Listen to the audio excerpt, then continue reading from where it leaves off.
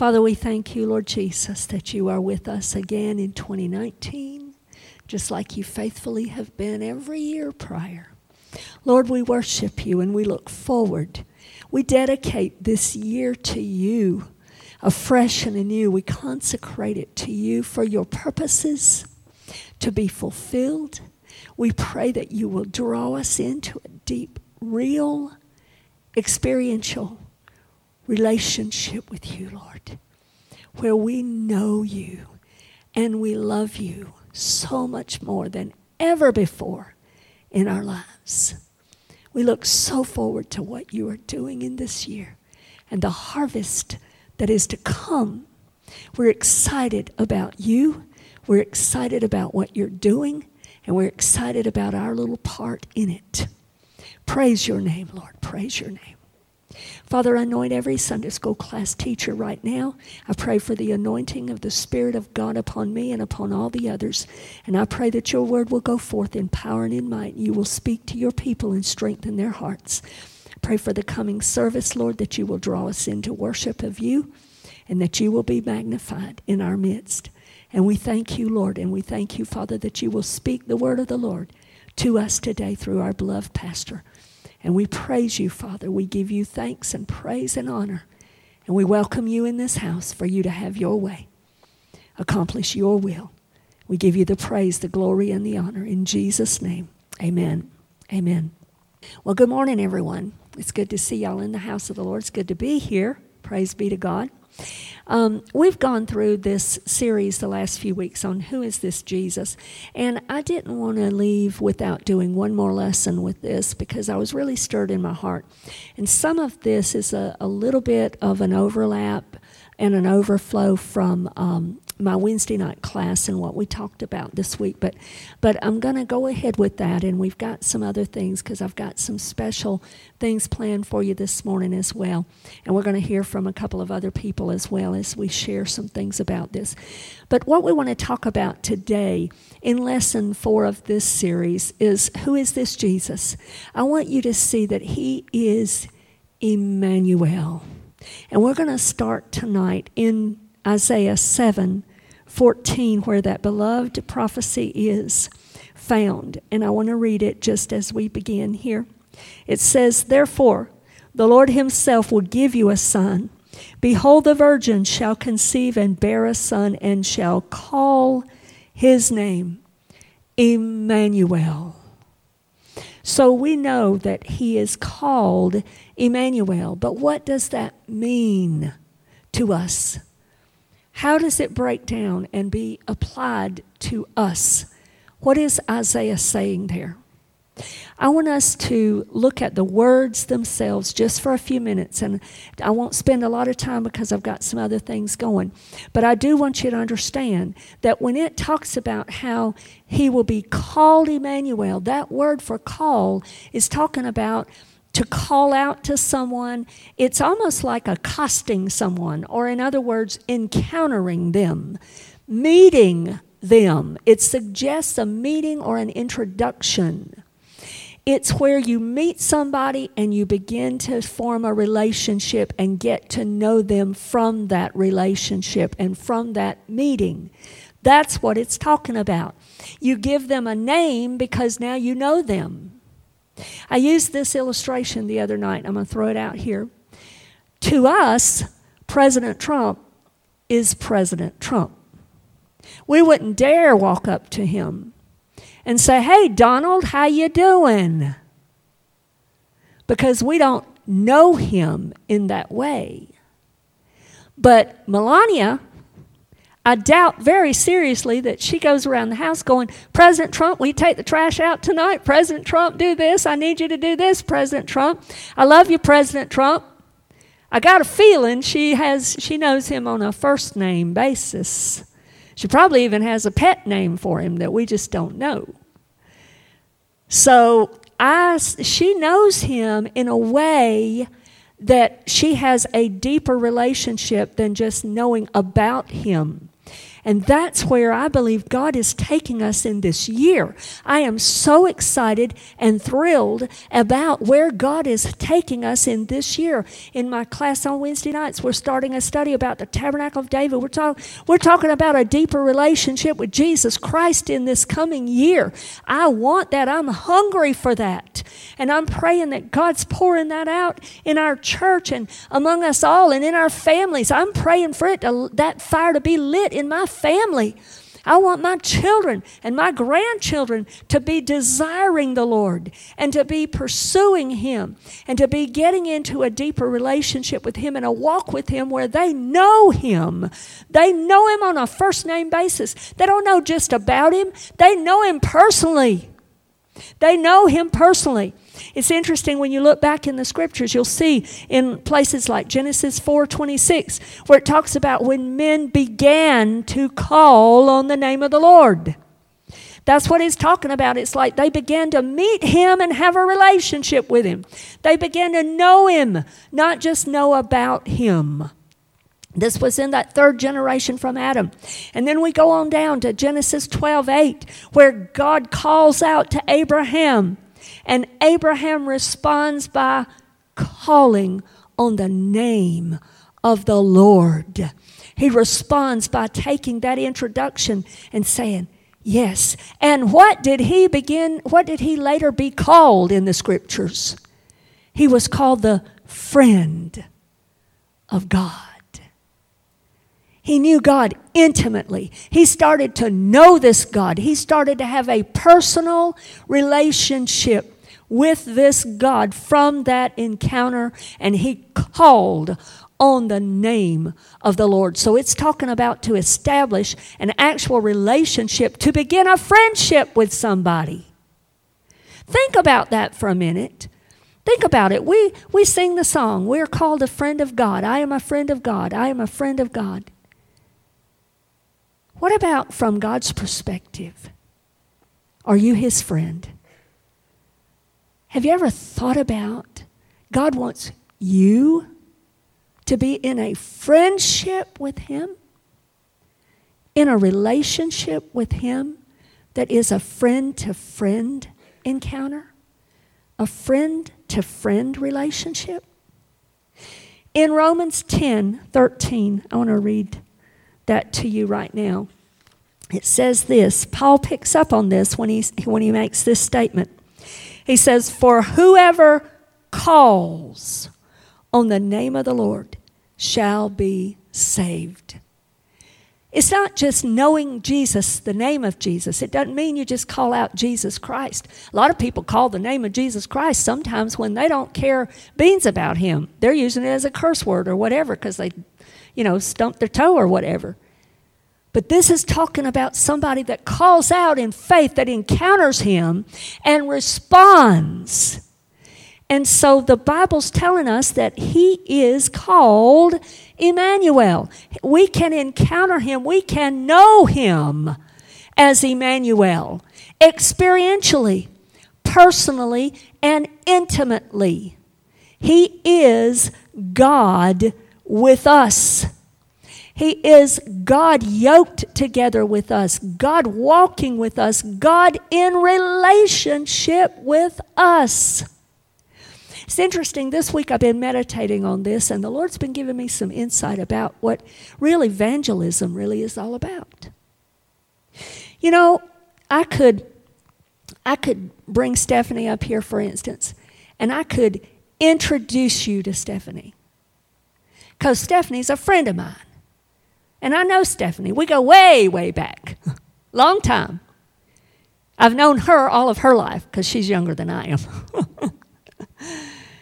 So I can introduce you to Stephanie because I have a personal relationship with her. Is that not what real evangelism is all about? You take the friend called Jesus, whom you know personally, and you introduce somebody else to Him. I want to pick this up, and I saw this week in a way I had not seen it before as I've been meditating on this thought for evangelism and God being my friend and me being able to introduce somebody else to Him like I would a friend. that I know personally. And John, the Apostle John, picked up on this, and this is what he's talking about in 1 John chapter 1. He says this, that which was from the beginning, which we have heard, which we have seen with our eyes, which we have looked upon, and our hands have handled concerning the word of life. The life was manifested, and we have seen and bear witness and declare to you that eternal life was with the Father and was manifested to us. That which we have seen and heard, we declare to you, that you also may have fellowship with us. And truly our fellowship is with the Father and with his Son, Jesus Christ. And these things we write to you, that your joy may be full. In other words, John is saying here, I know Jesus. I saw him. I walked with him. I was in relationship with him. I heard what he said personally when he was with the crowds and when he was in private with just us. I know him. I know this man. And he's the one that I'm trying to introduce you to, so that you also can have fellowship with him, so that you also can be in a relationship with him, and so that you can have the joy that exceeds because of that. Because David said, restore to me what? The joy of my salvation. There's joy in that. That's what John is saying here. You take the real person, the friend that you know, and his name is Jesus Christ, Emmanuel. You take him and you show him and you introduce other people to him.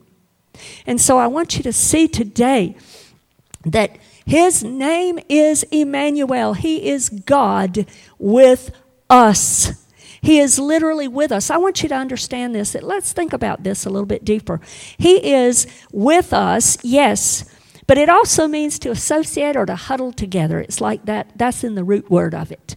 It's talking about to be in conjunction with, accompanying. But even beyond that, to be equally with us. In other words, God who became man. He came down to our level. He came in the flesh and became one of us, in humanity, equal with us. He is still 100% God. He always has been, always will be. Never did he ever disown that. But he laid aside that in the sense of coming and taking on also 100% humanity. He is God's Son. He is in the flesh, God in the flesh. And as a matter of fact, John the Apostle tells us that's how you can know the spirit of Antichrist. Because that's the thing that Antichrist, that spirit and that religion teaches, is God doesn't have a son. And God didn't come in the flesh. But we know the truth that he did.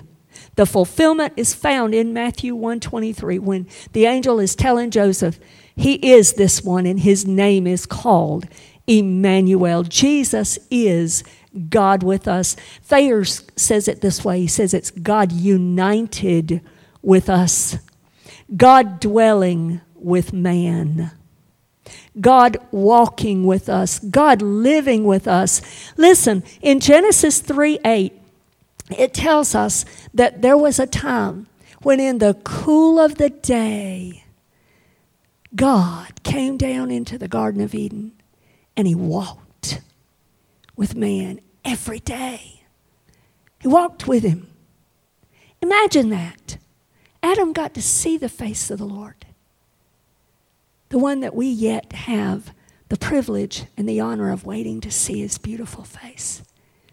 The older I get and the closer I get to going home, the more I'm looking to just take his beautiful face in my hands and just love on it. He's beautiful. He's beautiful. And he walks face to face, and he wants that face-to-face encounter with every one of us. So God started this whole thing when he met man, when he made man. When he made man, he's the one that had the idea to make man in the first place. Why? Because he wanted relationship. He wanted a friend in man. He wanted relationship. He wanted to know us.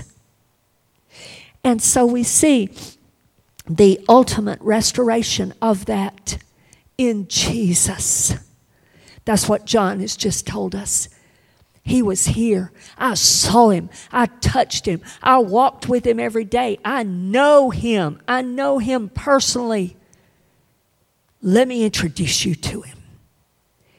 And then you will walk with him and he will be dwelling with you. He is with us. Emmanuel teaches us that he is with us in everyday life. He just does life with us.